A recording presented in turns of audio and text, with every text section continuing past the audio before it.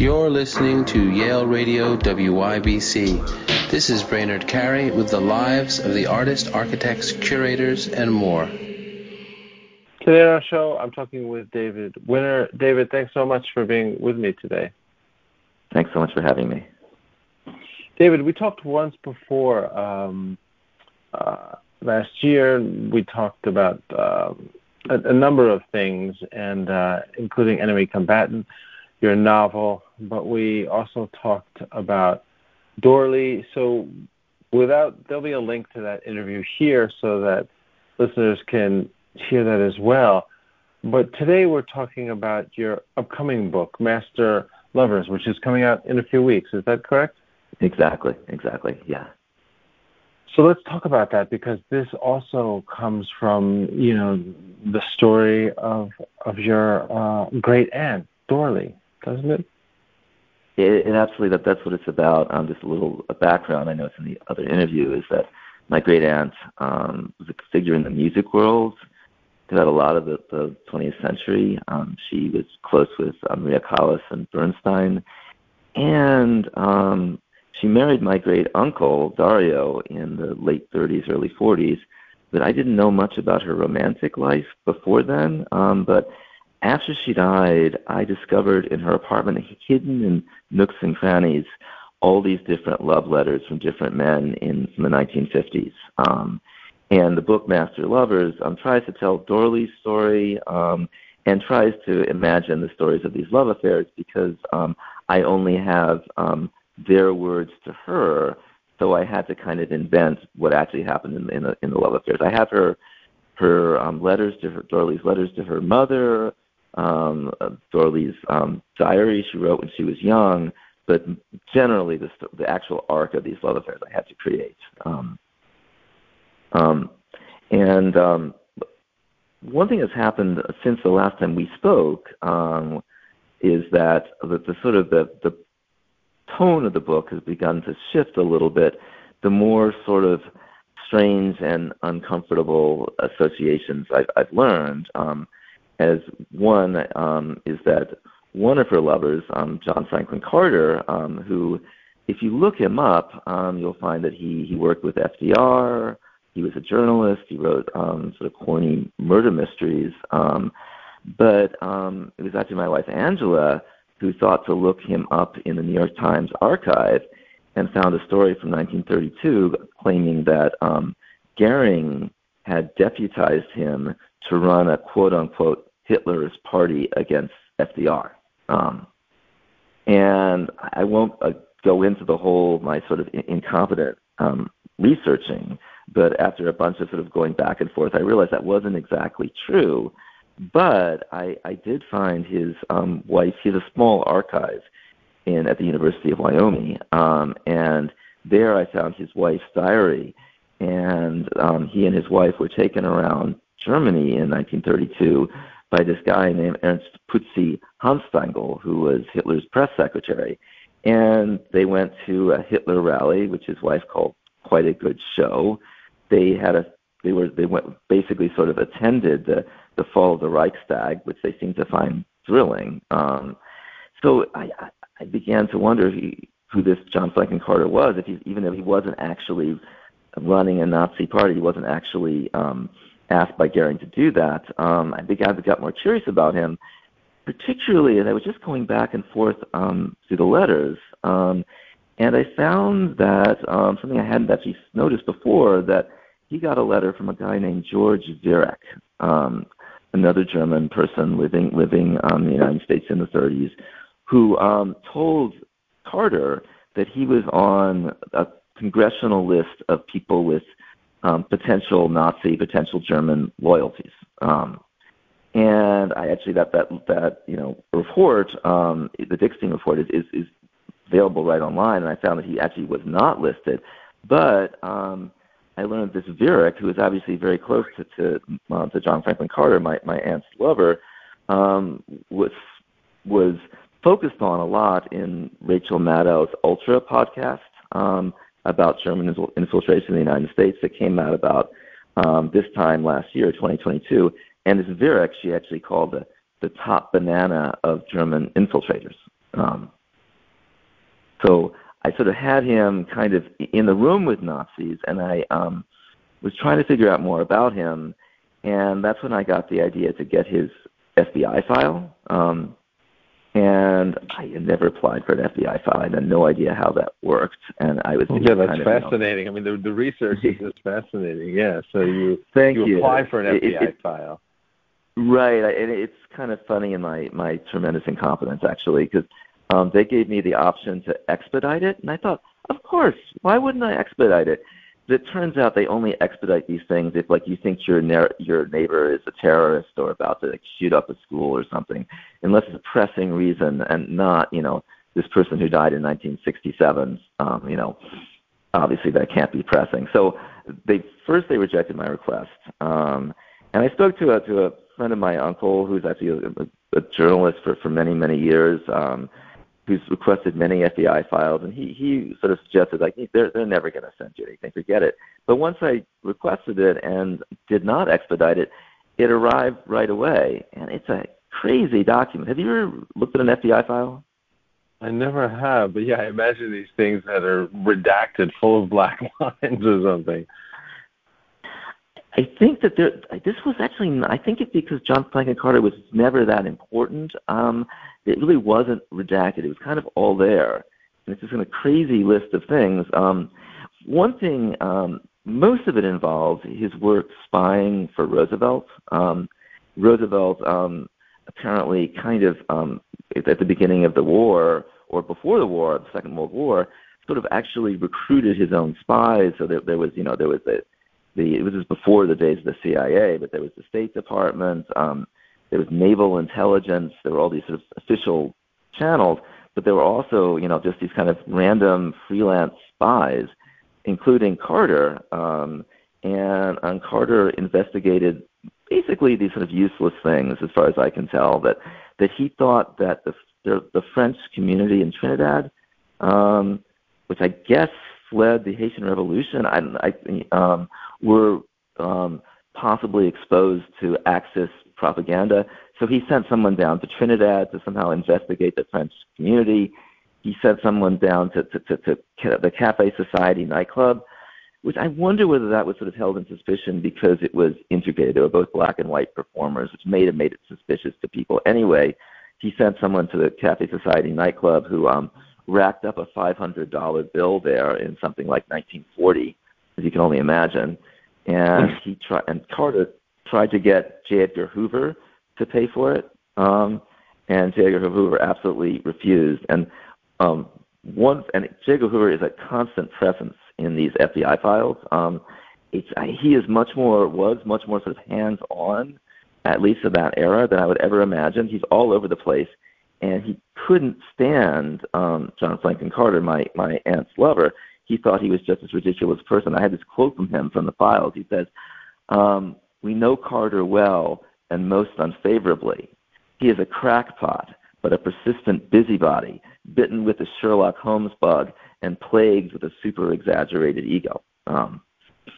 So all this, yeah. So basically, no one has written a biography of Carter, but I've had people written about that period, and people sort of concluding that what Carter was trying to investigate was all kind of irrelevant until he ended up, with one of the most important and significant roles, which was in the lead up to Pearl Harbor and after Pearl Harbor. It was actually John Franklin Carter who was tasked by Roosevelt with somehow investigating the Japanese American community in California, to decide how dangerous they were, how loyal or disloyal they were.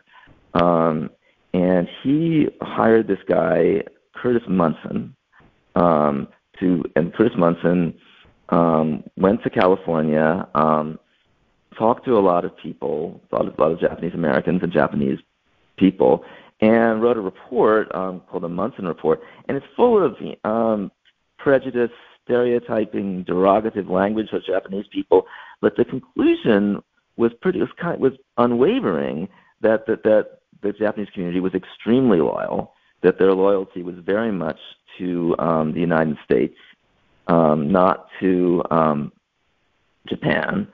And here's the crazy, terrible thing that Carter did, is that Carter sent this to FDR, but he sent this with a misleading sort of executive summary that doesn't get across the basic loyalty of the Japanese community. And in that sort of indirect sense, he was responsible for the internment camps. I mean, that's an exaggeration, Wow. Of course. I mean, probably Roosevelt would have done it anyway. There was tremendous pressure on him, xenophobic pressure on him to do it. But this misleading executive summary doesn't help. I've not been able to find it exactly. I just had be able to find several people. There's someone who wrote a book about the camps and the lead up to the camps, the internment camps, and felt that it was completely missing the point.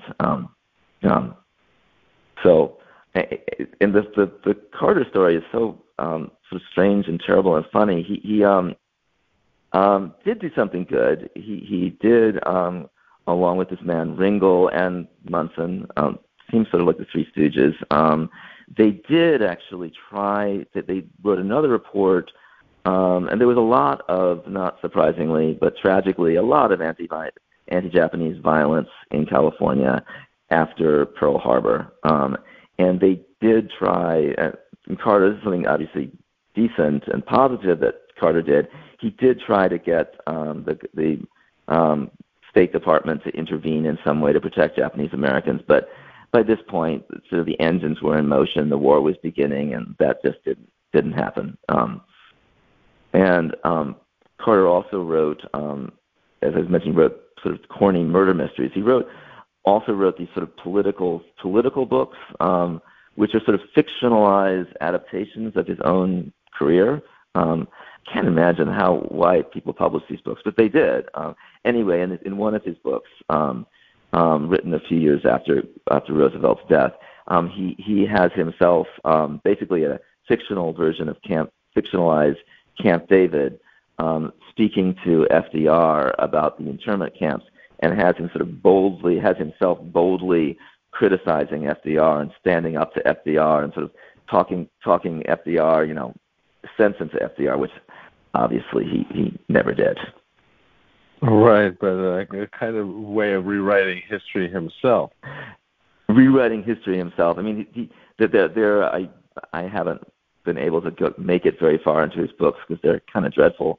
But there are several examples of this, where he would, have a fictionalized version of history and sort of make himself the hero.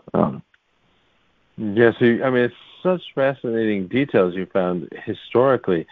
The title of the book, Master Lovers, is essentially alluding to all of these men that Dorley has known, right?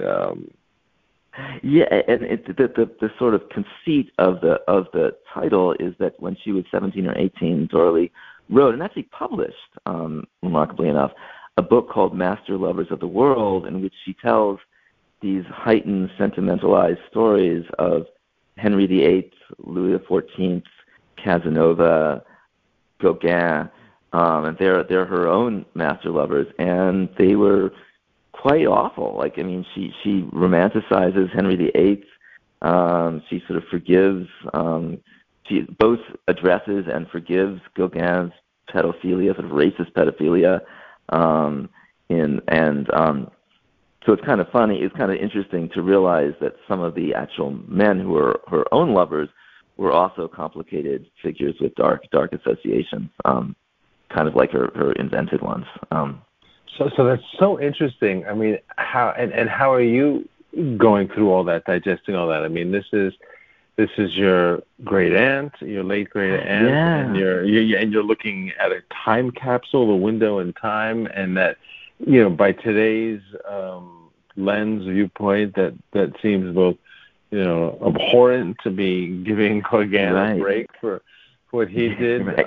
But are you looking at it differently? I mean, this is obviously through the lens of what was happening then, and obviously there wouldn't be criticism for that kind of thing. Right. No, that there wouldn't have been. I mean, I feel. I mean, yes. I mean, earlier versions of the book, I've been working on this book for so long, I think sentimentalized Dorley, my great aunt, and sort of evaded these things, but now I've sort of run into them. I'm sort of addressing them more directly, but, there is that sort of fundamental question that keeps coming up over and over again in so many different contexts that, she was not, I don't think, a particularly bad for me. I loved her very much, and she was a really warm person. Her attitudes were not at all unusual, but by today's standards, they're disturbing. I mean, I think that Dorley did have a somewhat of a problem forgiving evil or forgiving, people who, for example, another probably the most morally questionable thing that she did was that she was, and this was guilt by association, not guilt on its own terms. She was very close with, ex-Nazis in the music world after the Second World War. And as a Jewish woman, of course she was a Jewish woman, Elizabeth Schwarzkopf is probably the biggest example, who was a major soprano of that era, who was most probably Gival's mistress. And Dorley knew this, and my father once asked Dorley what she thought about this, and she made some kind of grand statement about somehow art and politics being different, which by any standard is a little bit hard to stomach when you're talking about, a mass murderer's mistress.